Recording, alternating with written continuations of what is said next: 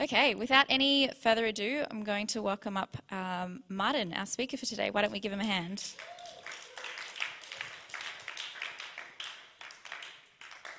Everyone, this is Martin.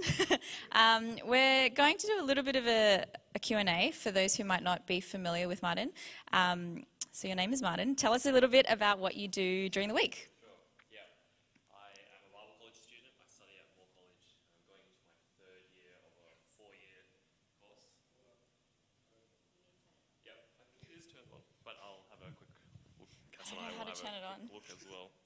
Yeah, got the green light, which I think should be okay, but I'll keep speaking just in case. Can people online hear us? Give us a thumbs up in the chat.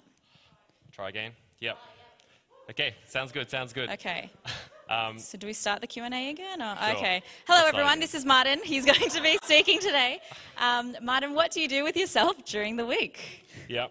I study at Bible College. I study at Moore College.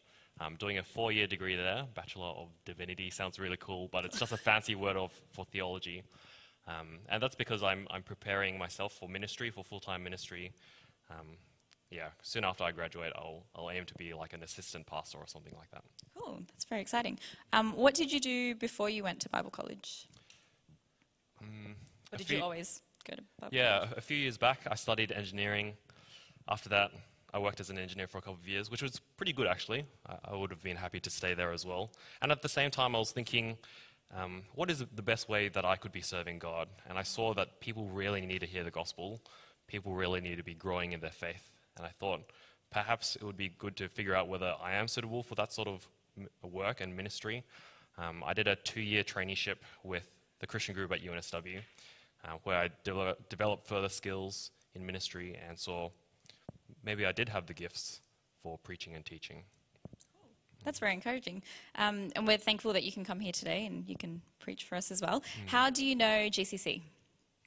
Or what's your connection with these wonderful people? Yeah, I was invited to Youth in the House, the youth group here, when I was in high school through Jolene and Sandra. Really enjoyed my time there. Lots of fun games. I remembered, I may have shared this story last year as well, drinking a whole bunch of soya sauce. I feel like Joe forced me to do that. But yeah, really fun games. Grew a lot in faith. Came along to this church for a bit as well. Was part of the young adults ministry, Gap 56, which was also good times. Yeah. Cool. Yeah, really good stuff. And Cool. I try to catch up with people here and there as well. Yeah, cool. And what has been the most exciting thing to have happened in the last 12 months in your life? Just a random question, putting it out there. Yeah. Yeah. In the middle of last year, I proposed to my girlfriend, Olivia. She said yes. If you're here in person, you can chat to Olivia afterwards as well. And we're getting married on the 29th of this month, so quite soon. Exciting. Yeah, very exciting. Congratulations. Thank you. All right, last question. What is something that you are passionate about? Passionate about a few things. One is Smash Bros. I really like playing Smash Bros. Maybe the question you're asking is about, things of faith as well. I really love seeing people come to know Jesus and seeing people grow in faith. There's so much we can learn from the Bible, so much that God has blessed us with, and it's great when we actually grasp that. Well, I guess we can never fully grasp it in this life at least, but there's so much richness in the Bible, in what God has shown to us. And it's great being part of that. Well, thank you for sharing. On that note, I'll do our Bible reading for today. So if you have your Bibles, pull out 1 John chapter 1. We're going to read from verse 5 to chapter 2, verse 2. So 1 John 1, verse 5. This is the message we have heard from him and declare to you. God is light. In him there is no darkness at all. If we claim to have fellowship with him and yet walk in the darkness, we lie and do not live out the truth. But if we walk in the light, as he is in the light, we have fellowship with one another, and the blood of Jesus, his Son, purifies us from all sin. If we claim to be without sin, we deceive ourselves, and the truth is not in us. If we confess our sins, he is faithful and just and will forgive us our sins and purify us from all unrighteousness. If we claim we have not sinned, we make him out to be a liar, and his word is not in us. My dear children, I write this to you so that you will not sin. But if anybody does sin, we have an advocate with the Father, Jesus Christ, the righteous one. He is the atoning sacrifice for our sins, and not only for ours, but also for the sins of the whole world. Thanks so much, Cass. And thanks everyone for having me. It's good to see lots of familiar faces. And if you're joining us through live stream, thanks for joining us through there as well. It's a great privilege for me to be able to bring God's word to us. So let me pray to God to ask for his help.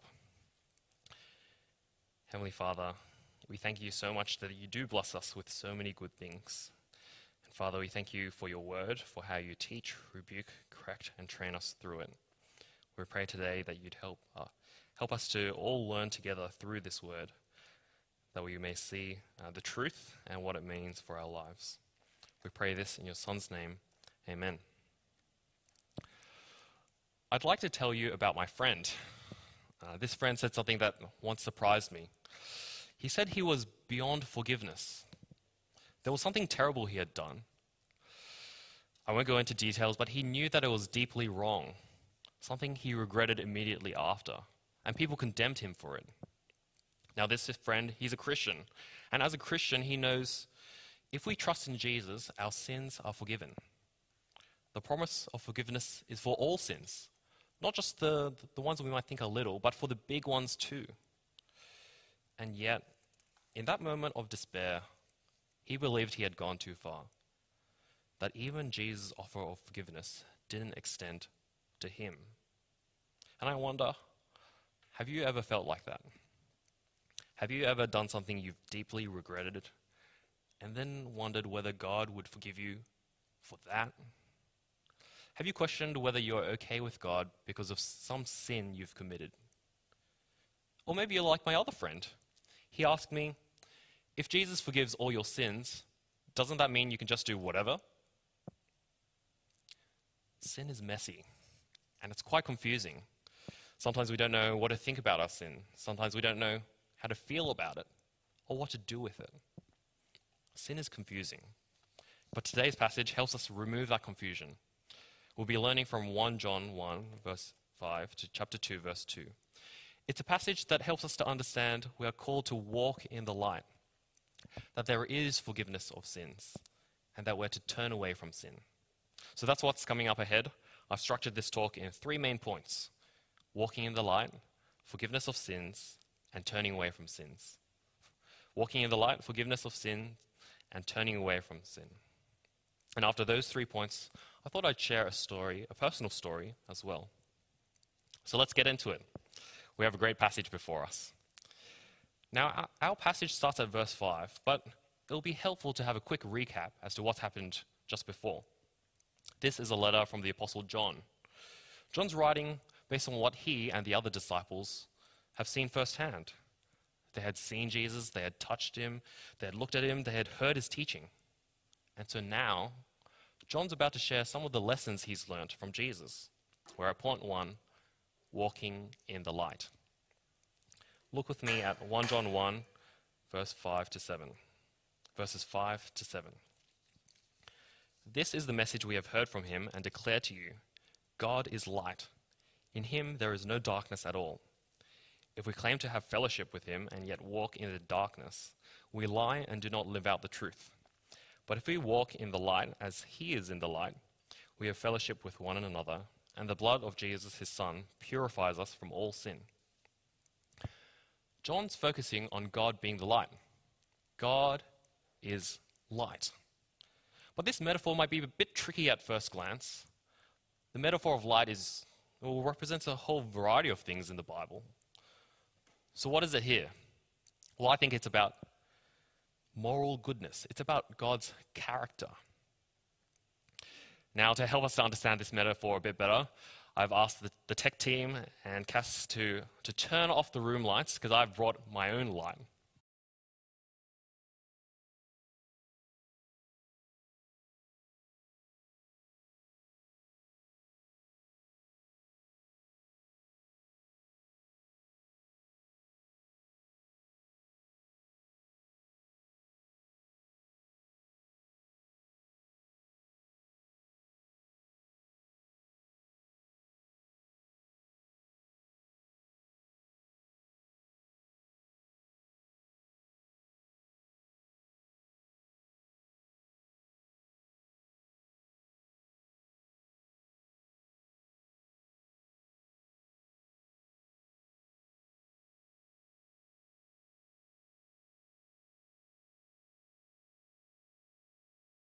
Not to say that we live a morally perfect life. That's not to say that our good works save us. So it's good to be reminded about who actually saves us. It's at the end of verse 7. It's the blood of Jesus that purifies us from all sin. Jesus took the punishment of our sin by dying in our place. God is light, and we're to walk in the light, to live lives that reflect God's goodness. We're now at point 2, forgiveness of sins. Sin is a complicated thing, isn't it? And people get all sorts of things wrong about sin. Even defining it is difficult. I'll give you my definition that I'll be using for this passage. Sin is rebellion against God. And if sin is rebellion against God, and he's the moral foundation, the foundation of all moral goodness, then sin is essentially evil. Some people might think they don't have sin. It can be difficult to think that there is something evil about us. Perhaps it's an atheist who thinks that they haven't done anything wrong. Perhaps it's a Christian who says they've been saved by God and therefore doesn't sin anymore. Now, from what I know of churches here in Sydney, there are many of us who recognize that we are sinful and broken. But on the other hand, for some of us, things are going really well.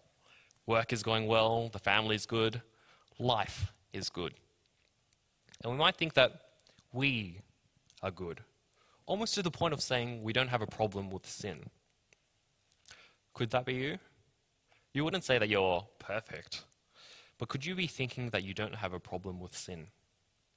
If that's the case, we're actually deceiving ourselves. That's what we read in verses 8 to 10.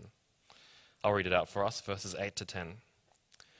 If we claim to be without sin, we deceive ourselves and the truth is not in us. If we confess our sins, he is faithful and just and will forgive us our sins and purify us from all unrighteousness. If we claim we have not sinned, we make him out to be a liar and his word is not in us. See, we've all turned away from God and decided to live our own lives, our own way. We've all done what is wrong, whether it's lying or lashing out in anger or lusting over someone or being selfish. We've all sinned. And that's something we unfortunately continue to do. People who say they don't sin, they don't realize that God knows that we've all sinned, and he tells us that. And so by saying that they haven't sinned, they're also saying that God's a liar. That's verse 10. If we claim we haven't sinned, we're effectively saying that God is a liar when he says that we've all sinned. But we're not stuck in our sin. There's good news. It was the good news in verse 9. Good news because God is faithful to his promises. God promised that he would save his people, that he would forgive sin. There's good news because God is just. He doesn't simply forget about sin. No, he sent Jesus to take the punishment for our sin.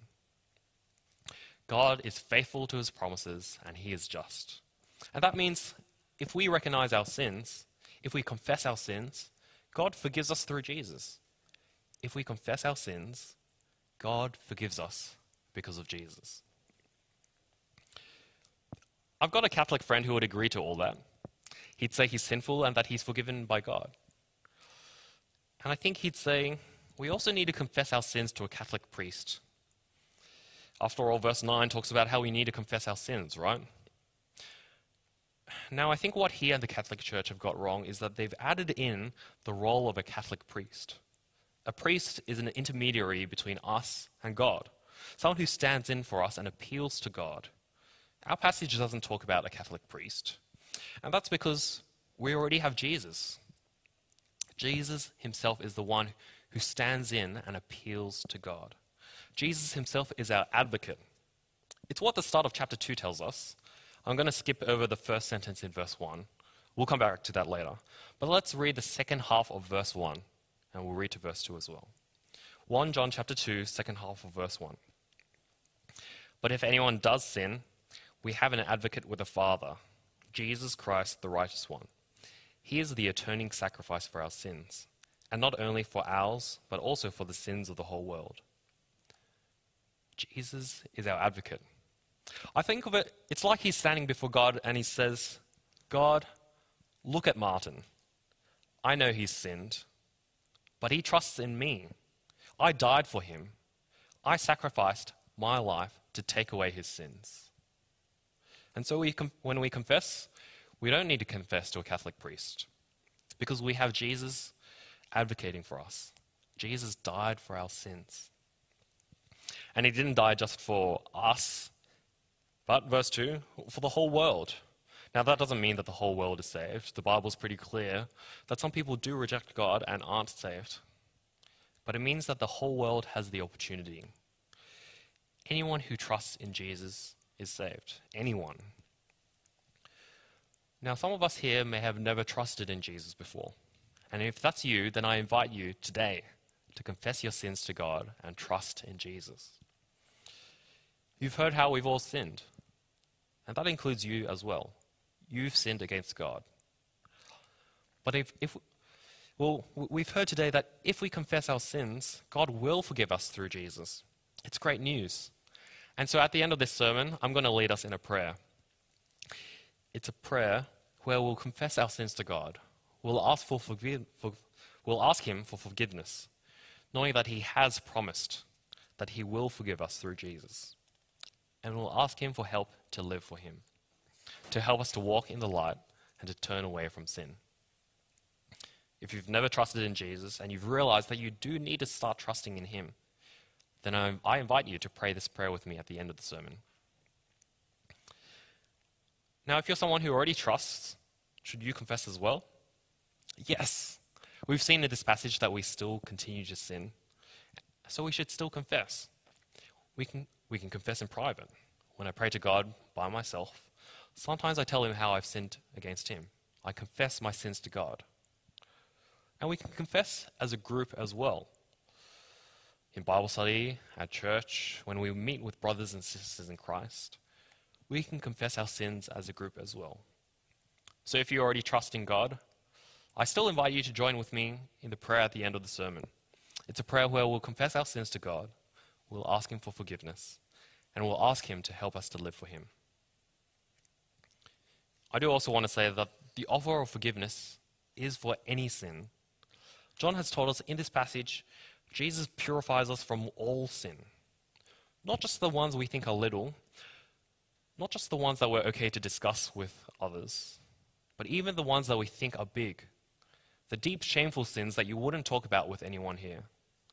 Jesus purifies us from all sin. Which means that the message of forgiveness, it's good news for everyone.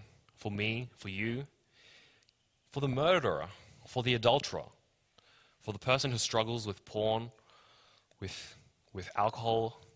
John told us in verse 9, if we confess our sins, he's faithful and just and will forgive us our sins and purify us from all unrighteousness. So no matter how much you've sinned and how great your sin is, if you confess your sins to God, he will forgive you. If you confess your sins to God, he will forgive you. It's quite a reassuring promise. Now, is that why John wrote his letter? To reassure us? I think so, at least partially. But it's not the only reason. John wrote these things so that we wouldn't sin. We're at point 3, turning away from sin. Look with me at the first half of 1 John 2, verse 1. First half of verse 1. My dear children, I write this to you so that you will not sin. See, John has reminded us that God is light. God is the very foundation of moral goodness. So we should walk in the light. That means turning away from sin. And John has reminded us that Jesus died to save us from our sin. Jesus purifies us from all sin. So we should turn away from further sin. With these reminders, John is writing so that we wouldn't sin. I'd like to point out to you a couple of interesting things about this verse. The first is on how he says it. He's not like this strict teacher saying to his students, don't do the wrong thing, otherwise I'll put you in detention. No, he's like a loving parent speaking tenderly to his children. Look at the start of the verse. My dear children, I write this to you so that you will not sin. And you may have also noticed that this verse, it's sandwiched between the good news of forgiveness. Chapter 1, we're forgiven through Jesus. Now chapter 2, verse 1, I write this to you so that you will not sin. And then straight after that, forgiveness through Jesus. John has surrounded his call for us not to sin with the message of forgiveness. So that's when we do sin, we know things are okay, that we are forgiven through Jesus. We know what we're called to do, to turn away from sin. If we say we're Christians, we should live it out. We should try as hard as we can to put sin to death, to walk in the light, to live our lives according to God's standard of goodness. We should turn away from sin. Well, I'd like to tell you a personal story. It's about a conflict between me and my fiancée, Olivia. And I'm not sharing this because I want to air some dirty laundry. No, I'd like to share this story because I want to show how God's word, how this passage particularly, speaks into my life when I do sin. So let me tell you this story from sometime last year, and I did have Olivia's permission to share this story. I'm a Christian, I trust in God, I know God is the light, and I should walk in the light. And so I try to walk in the light in my relationship with Olivia. And that's been great. I love Olivia, and I can't wait to be married to her. But I'm not without sin. Sometime last year, she had a really rough morning. And as I spent the day with her, I felt like she took it out on me. Now, don't get me wrong, Olivia's a really lovely person. If you're here in person, chat to her afterwards. You'll see she's thoughtful, she's kind and caring. Don't get me wrong. But during this particular day, we had a few disagreements. I tried to be patient, but my frustration just built up. And my frustration built up and built up. And eventually, I was just filled with anger. I felt like everything was her fault. She needed to apologize to me. Our day was ruined because of her. And in my anger, I stopped listening to her. I didn't try to love her. I was just focused on myself, in my own sense of justice. I spoke harshly to her. I blamed her. The next day, when my anger subsided, I felt terrible. This was the woman who I loved, and I had treated her so badly. I felt really guilty. But I remembered the forgiveness found in Jesus. The blood of Jesus purifies us from all sin. God is faithful and just and will forgive us our sins and purify us from all righteousness. In my anger, I had sinned against Olivia. But my identity wasn't in what I did. It wasn't in my works. Through Jesus, I'm forgiven. I'm a forgiven child of God.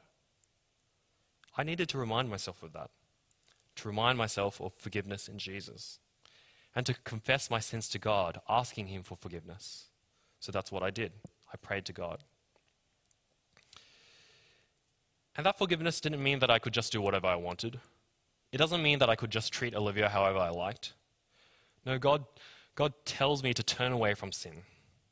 So I apologized to her. We talked it through. I asked her for forgiveness, and she did forgive me. I prayed that God would help me not to sin against her in my anger again. I read what the Bible said about anger, and Olivia and I chatted about how we could handle conflict better. I tried hard to turn away from sin. Olivia and I still sometimes have disagreements, but we know that we're forgiven in Jesus. We know that things are okay. So we try and we try again to turn away from sin, to walk in the light. Now, I don't know what sins you might be struggling with. If you don't trust in Jesus yet, trusting in Him is the first thing for you to do, to confess to God so that your sins are forgiven through Jesus. But if you already trust in Jesus, I want you to know that you really are forgiven. Maybe you're struggling with sexual immorality. Maybe it's selfishness. Maybe it's not being loving to others. Everyone sins. But if you trust in Jesus, your identity isn't in your sin. You've been forgiven by God. You've been purified from all unrighteousness. You are a dearly loved child of God. And that should lead you to turning away from sin, to get back up and fight, to walk in the light. What happened to the friend that I was telling you right at the start? Well, life for him is still pretty hard. But I think he knows that God, through Jesus, forgives him for all sins, even that terrible sin he committed. He knows that forgiveness is for all sin, and he seeks to walk in the light. And if you're weighed down by your sin as well, I hope you know that too. There's no sin too big for Jesus if you trust in him. I'll lead us in prayer. Heavenly Father, we confess our sin to you. We have sinned against you. We have turned away from you so many times. Please forgive us. Please forgive us, not because of our works, but because Jesus died for us. Thank you that you've shown us that you will forgive us if we trust in you. So please help us to live for you. Please help us to walk in the light and to turn away from sin. In Jesus' name, amen. Well, I believe that concludes the formal part of our service. So if you're watching from at home, feel free to close your video, and I hope you have a really good day today. And maybe, we'll see you a different time. And for everyone here in person, hopefully that was encouraging. Hopefully you learned some good things. I look forward to catching up with you afterwards as well.